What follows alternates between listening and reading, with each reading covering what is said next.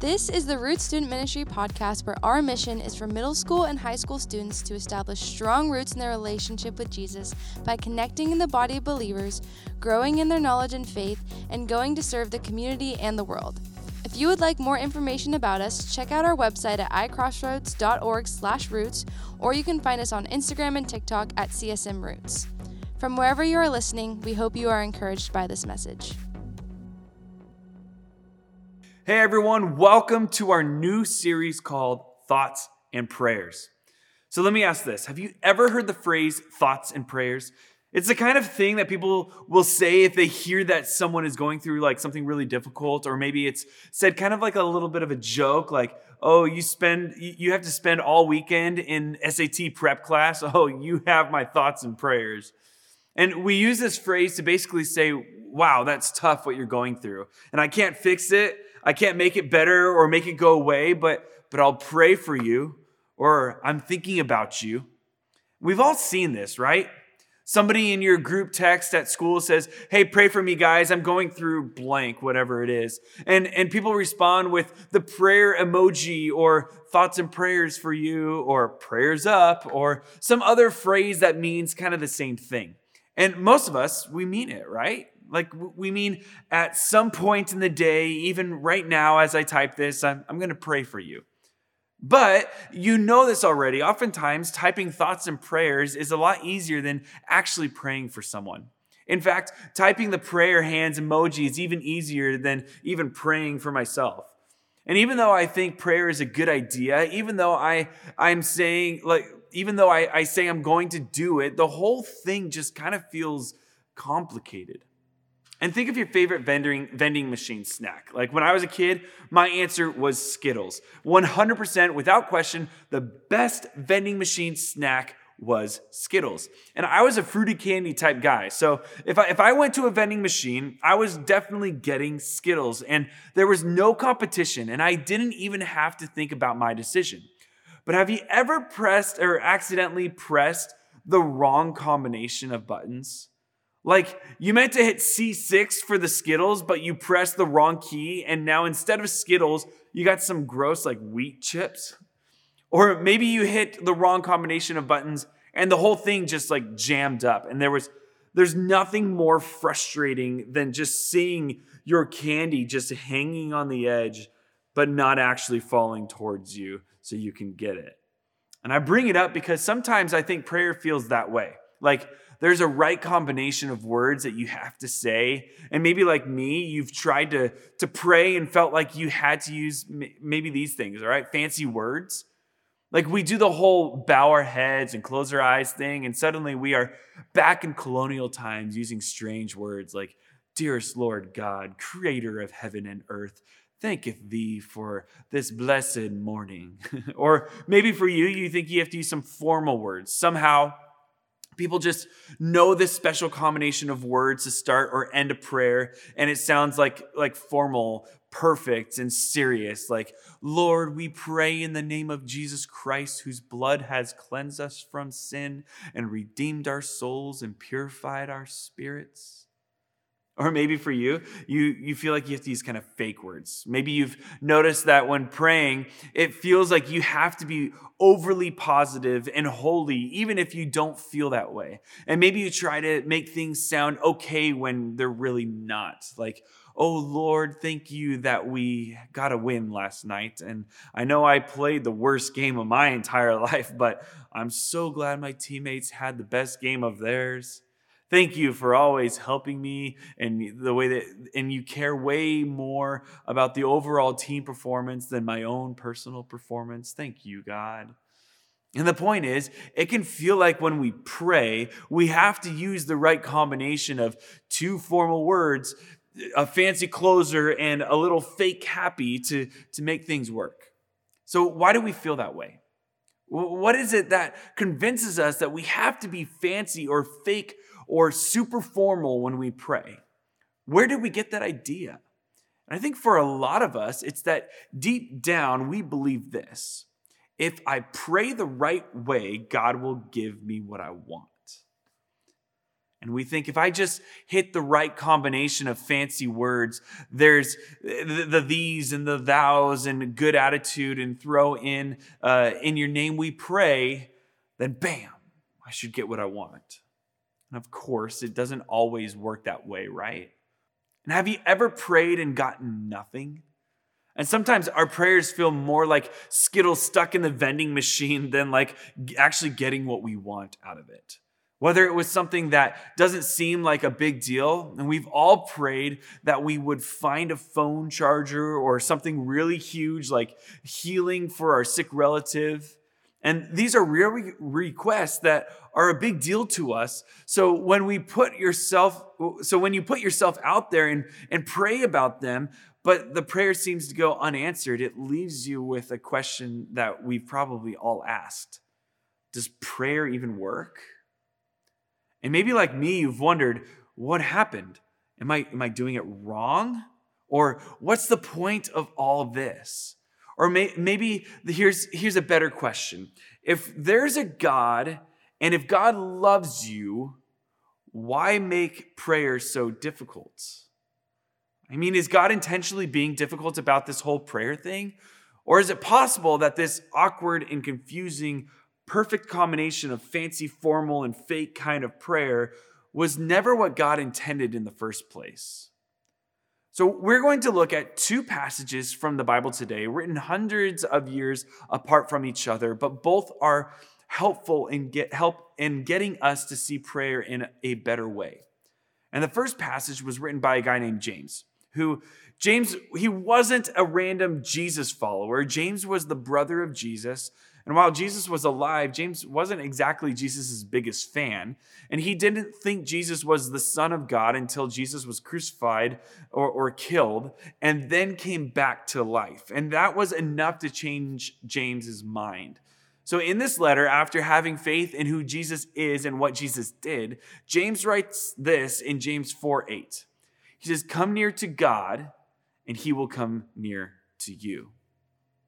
And maybe that doesn't sound like much, but what James is not saying in this verse is just as important as what he is saying.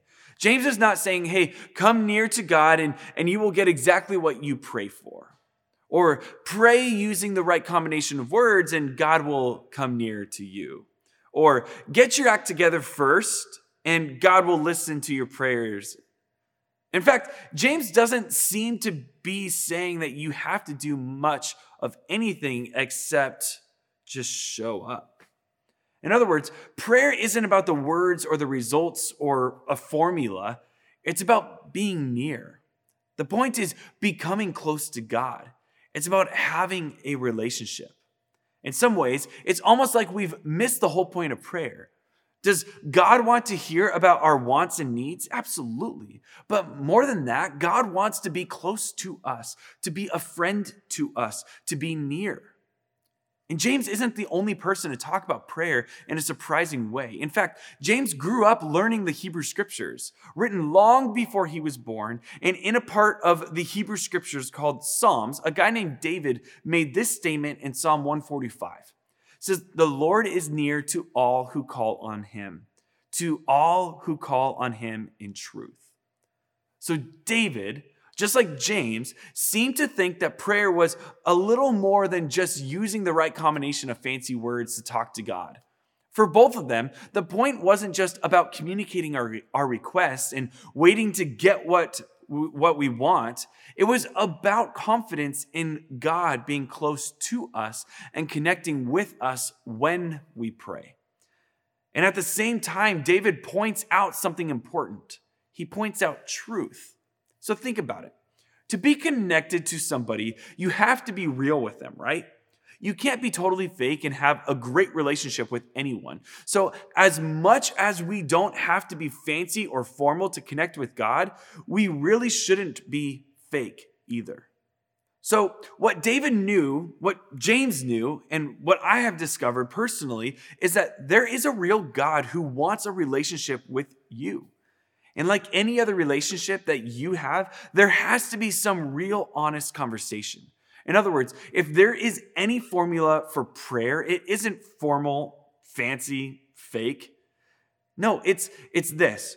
Honest prayers is greater than fancy prayer. And one of the best ways to connect with anyone is being honest with them.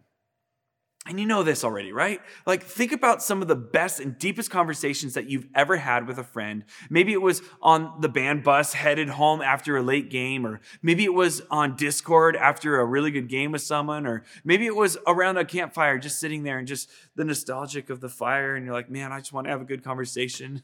Maybe it was taking a break at the skate park, or even a late night text thread. No matter where you hung out, there's a good chance that the conversation got good when somebody got honest about something in their life. It wasn't because one person used the right combination of words to get what they wanted, because that's called manipulation, by the way. You don't want that type of friend. But if you had a great and deep connection with a friend, it's because someone started being real. And oftentimes, the same is true with God. For those of you who have stopped praying, I want to ask you to give it another shot. Trust James when he says that God will come near to you when you come near to God. Simply begin to talk to God again. For others of you who have been praying for a while, I want you to add listening to part of your habit of prayer. Maybe you've been treating prayer like a vending machine for years and it feels like it's just stuck. It's not working. Instead, think of prayer like a conversation with a friend. The point is connection. Should you do some talking? Sure, yes. But also try listening. God most likely won't talk back to you in like some audible voice, but Jesus told us that he would leave his Spirit here with us, the Holy Spirit. And when we take time to be quiet in prayer, we can be confident that God's Spirit is working in our lives, and we can pay attention and listen for it. And there are other ways that we can listen for God. There's one way in particular that can be helpful, and I call it a prayer pattern. And here's a way to start. So write your honest prayers and then read them out loud to God. And this helps your mind stay focused on prayer. And this is also a really easy way to keep track of what you actually have been praying. Maybe it's a prayer journal. Maybe it's just writing it on postcards or note cards and saving them. Keep in mind, as you write your prayers out or maybe even type them out in a notes app, that honest prayer is better than fancy prayer, because the point isn't to impress anyone, but to just connect with God.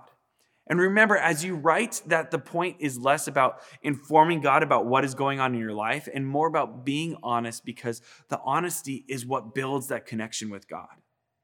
Then, by writing down or typing your honest prayer, you can look back at your prayer weeks or months later and see how God has come near to you. When you look back at what God has done, whether it was through circumstances changing or you changing, you're actually listening to God by taking time to consider how God has been working in your life. Then pray more and look back more and pray more, creating a pattern, a habit. The next thing, be intentional about taking a literal break from talking. Choose to spend time quietly listening instead. Again, you're not listening for a voice that you can hear, but for what God may be saying quietly to your heart. No matter what you decide to do to begin to develop your prayer pattern, there is one important thing to remember: to listen. Learning to listen is a huge part of connecting with God. But don't overcomplicate what this means. God can speak to you in a bunch of different ways. God can speak through your life group leader or your parents, or maybe an event that you go to, or maybe just listening to music. Or he speaks to you through scripture, or even just in the silence of your quiet time. You can trust that no matter how God speaks to you, you will still get the message and you'll grow closer in the process. So as we finish up, I want you to know that God loves you and wants nothing more than to just be close to you and connect with you. God is for you, and prayer is for you to connect with a God who wants what is best for you. God wants to connect with you honestly and in a real way, and that's bigger than just saying, hey, thoughts and prayers. God wants to be close to you. So let me pray for you. Father, thank you so much for those who are watching this right now. And I just pray that this time we can slow down and realize that you want to be with us. You want to spend time with us. So I pray that we can become intentional with the time that we spend, and we can actually take time to listen to what you are doing in our lives. We love you, Jesus, and thank you for everything that you are doing in our lives. And we pray this in Jesus' name. Amen.